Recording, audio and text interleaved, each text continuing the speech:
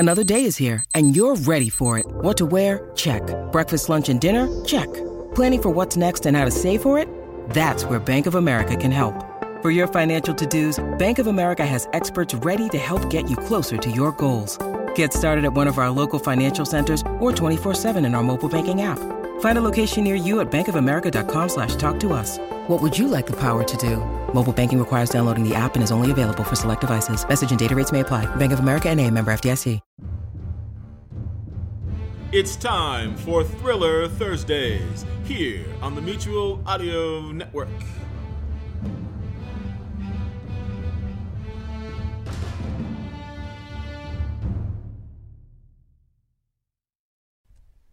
The following audio drama is rated PG for parental guidance. The Casebook of Justice and Dixon. The Case of the North Pole Gang, Part 1.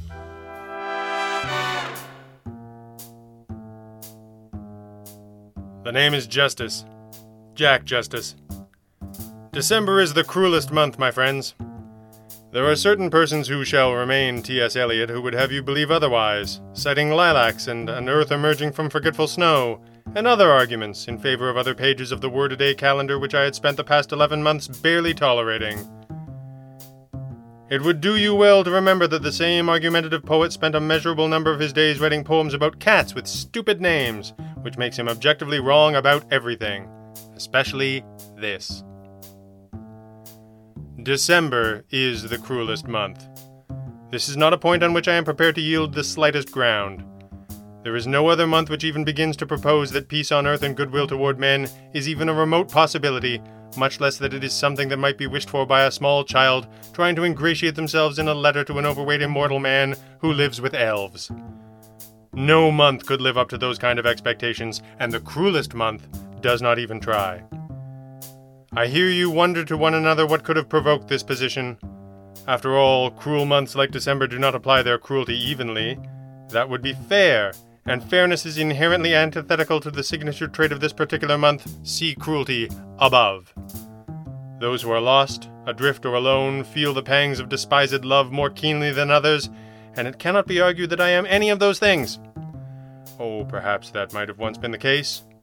I may have found amongst the ghosts of Christmases past an occasion to all alone beweep my outcast state, and possibly knock off a bottle of ironically named holiday cheer, but not lately, friends, and you need have no fear in that regard. Through luck, or fate, or possibly the direct intervention of a benevolent creator, old Jack Justice found himself these days quite comfortable in the company of something soft and nurse-shaped, in an actual little house on a street that went from nowhere to nowhere else, all of which was most delightfully out of character. So why the public lamentations as regards your favorite month that is not also mine? Because the holidays are just a terrible time to be a private detective, friends. So much of my trade is dependent upon the circus of human misery that is the modern romance ganged after glay, and yes, I did just rope Robert Burns into a tirade which has also included Eliot, Shakespeare, and Dickens, which is a sure sign I need to get to the point and fast. Where was I? Ah, yes. The point is this. After Thanksgiving, the tendency among Mr. and Mrs. soon-to-be-divorced America is to pretend that everything is fine. Nobody wants to face it. Nobody wants to fight it. Everyone just wants to put on a happy face and pretend that somehow a little Christmas magic will make his secretary or her gigolo disappear. And since the first scene of the fifth act of this all-too-common domestic tragedy involves the dramatic entrance of the heroic young private detective, when the production goes on a holiday hiatus, so too does the casework dry up like my Aunt Minerva's holiday turkey. Dead broke and bored out of your mind is no way to ride out the holiday season, even if you do it with the certainty conveyed by long practice that the floodgates will soon open. The cruelest month will end, and the year along with it, and the resolutions to finally find out once and for all will provoke a mad rush of clients keen to help cover the back rent of the mighty world headquarters of Justice and Dixon Private Investigations. And that is why Wally Beether was currently receiving the time of day from the girl detective and myself as if he were an honored guest. In the Museum of Detective History, which does not exist but should, there must surely be a depiction of the evolution of the gumshoe, from the slope-headed, knuckle-dragging lower forms to the lantern-jawed pinnacle of natural selection that is the modern private eye. Somewhere between the lungfish-like forms gasping for breath and the small lemur-like creatures scuttling about the forest floor, we would have the lower form that is the store detective.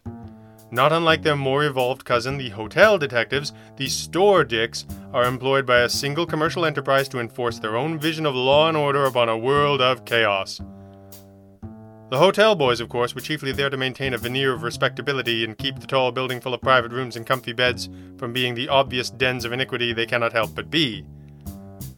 Their mission put them into direct conflict with some of the most fundamental impulses of humanity, which made them at least a little bit interesting, even if they got no respect from Brother Seamuses in the process. Store detectives were a different animal altogether. They chased shoplifters and mostly did not catch them.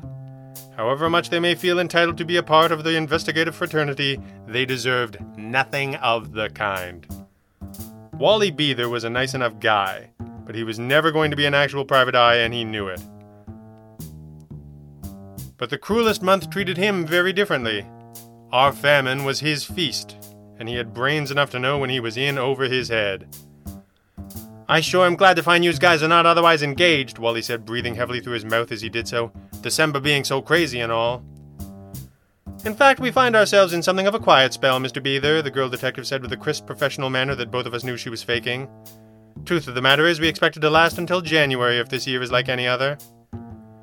"January," Wally sighed as if it was a beautiful dream that he could only imagine. "That's when my life goes back to normal. Most of the time, you see, it's just me and Jimmy, the part-time guy, and he's mostly on when I'm not. 2 men, 1 desk, you see." "Sounds awkward, but I'm sure you work it out," Trixie said with a nervous glance at her own little desk, which was regimented and compartmentalized within an inch of its life. Just the thought of someone else sitting at it, much less me, made her break out in the cold sweats. She banished such thoughts with a shudder. "Sure thing," Wally shrugged. "It ain't like there's a lot of sitting involved. You're on your feet, looking for trouble, eyes always open, but I don't have to tell you that," he chuckled modestly. Trixie, who could nap under a newspaper with the very best of them, nodded politely as if she knew exactly what he meant. "Of course, Mr. Beether." "Aw, geez, Trixie, there's no need to go all formal like on me. Wally is fine." He batted his enormous frog-like eyes as if he was genuinely moved by the display of respect, which for all I knew he actually was. "It actually helps to keep things a little more formal," Trixie said with a slight shake of her head, "when old friends come calling with some work." I raised an eyebrow at the suggestion that Wally Beether qualified as an old friend, but he seemed twice as flattered by that as he had been by the honorific, and I suppose that was the point, so I let it sail past.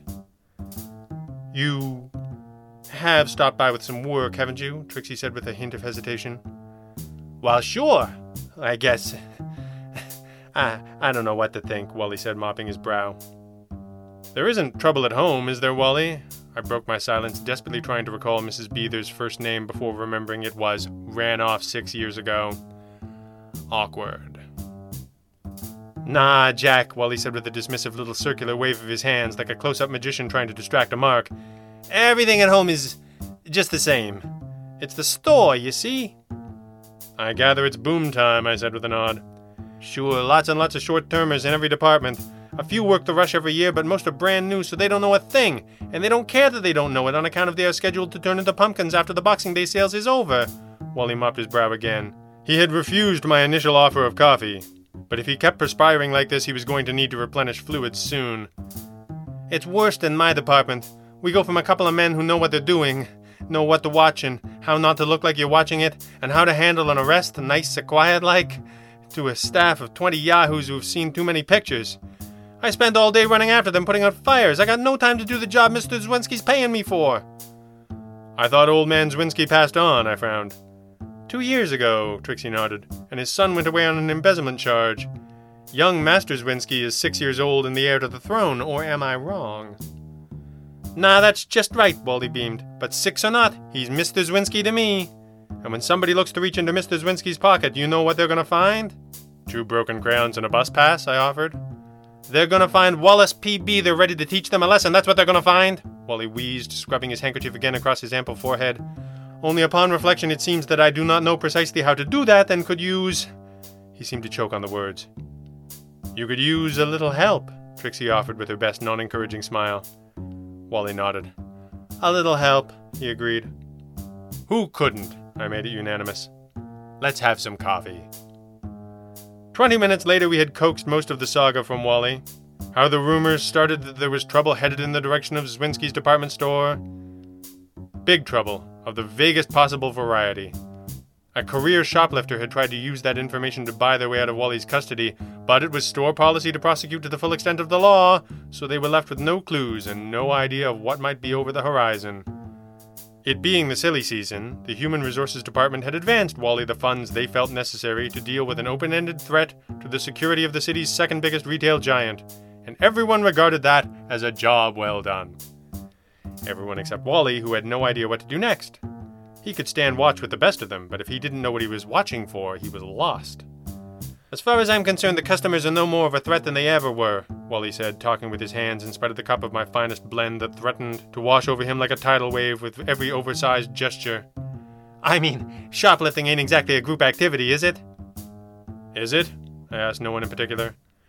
"No," Trixie said, carefully shutting me down before I could get started. "But if you don't take the rumors seriously, then where do we come in?" "Oh, they take it serious, Trixie," Wally shook his head. "This next month is pretty much our entire year. We can't take no chances. But the customers I can handle. 22 years I seen just about anything they can dish out, but they ain't the real threat." Trixie and I exchanged a look that confirmed neither one of us could guess where he was going with this, and we turned back to our guest and waited patiently. "The staff," he said, baffled at our obtuseness. "The short-termers." "Oh," said Trixie sagely, "the staff. The short-termers," I agreed. "Now you see," Wally said, pleased, although we didn't really. "Every year from Thanksgiving on, the staff more than doubles. The customers are just on the floor. The staff goes everywhere and does anything." "And you suspect them," I offered. "Of what exactly?" "I don't know," Wally said. "Something big. Something that Zwinski's is going to feel for years is what my guy said." "Your guy who you arrested rather than trade with?" I asked. "The fullest extent of the law," Wally said, his face an impassive mask. "If I started making deals with creeps like that, you know what I'd have?" "A clue of where to start?" I shrugged. "Anarchy," Wally said seriously. "I'd have every scale I ever ran off descend on us like a pack of hyenas. If there's something happening on the floor, I'll see it. If there's something brewing in the back halls, well, that's what I got you for." And here we had at last arrived to the rub of the matter. Human Resources had given Wally a budget to work with to protect Zwinski's from a fate worse than death, whatever that might be, and he, bless his little socks, had elected to spend it hiring someone who could actually do some detecting, namely the girl detective and myself.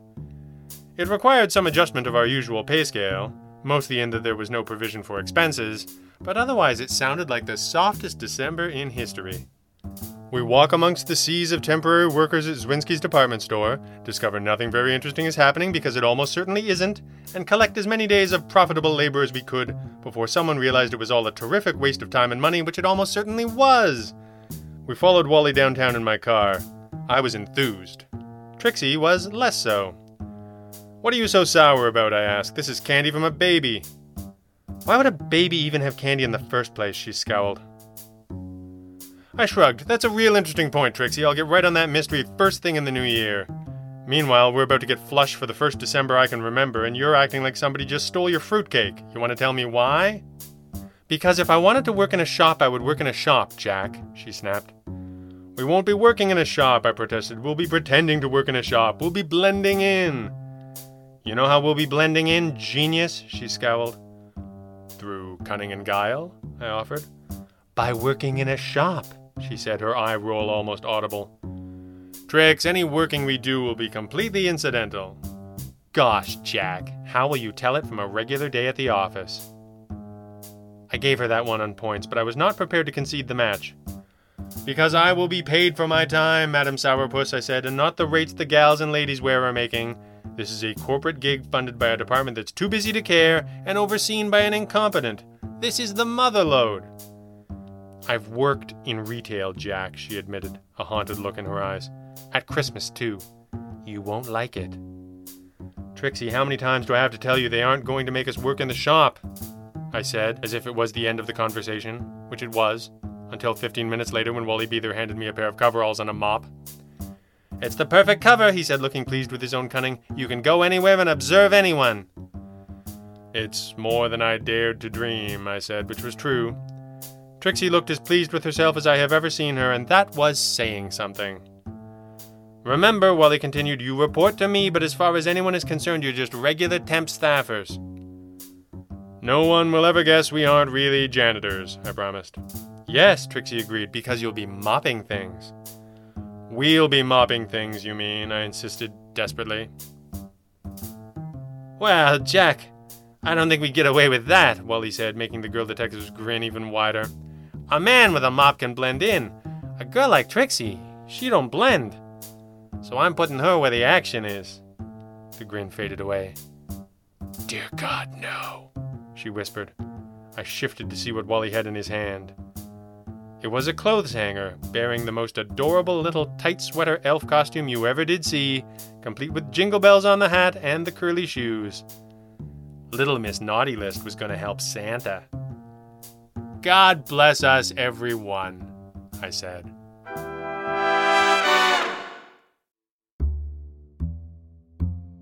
This is Thursday Thrillers, audio with action on the Mutual Audio Network. Join us tomorrow on Mutual with Friday Follies, the end-of-the-week collection of comedy cut-ups. You can subscribe to the full Mutual Audio Network feed for every day of audio drama that fits your fancy.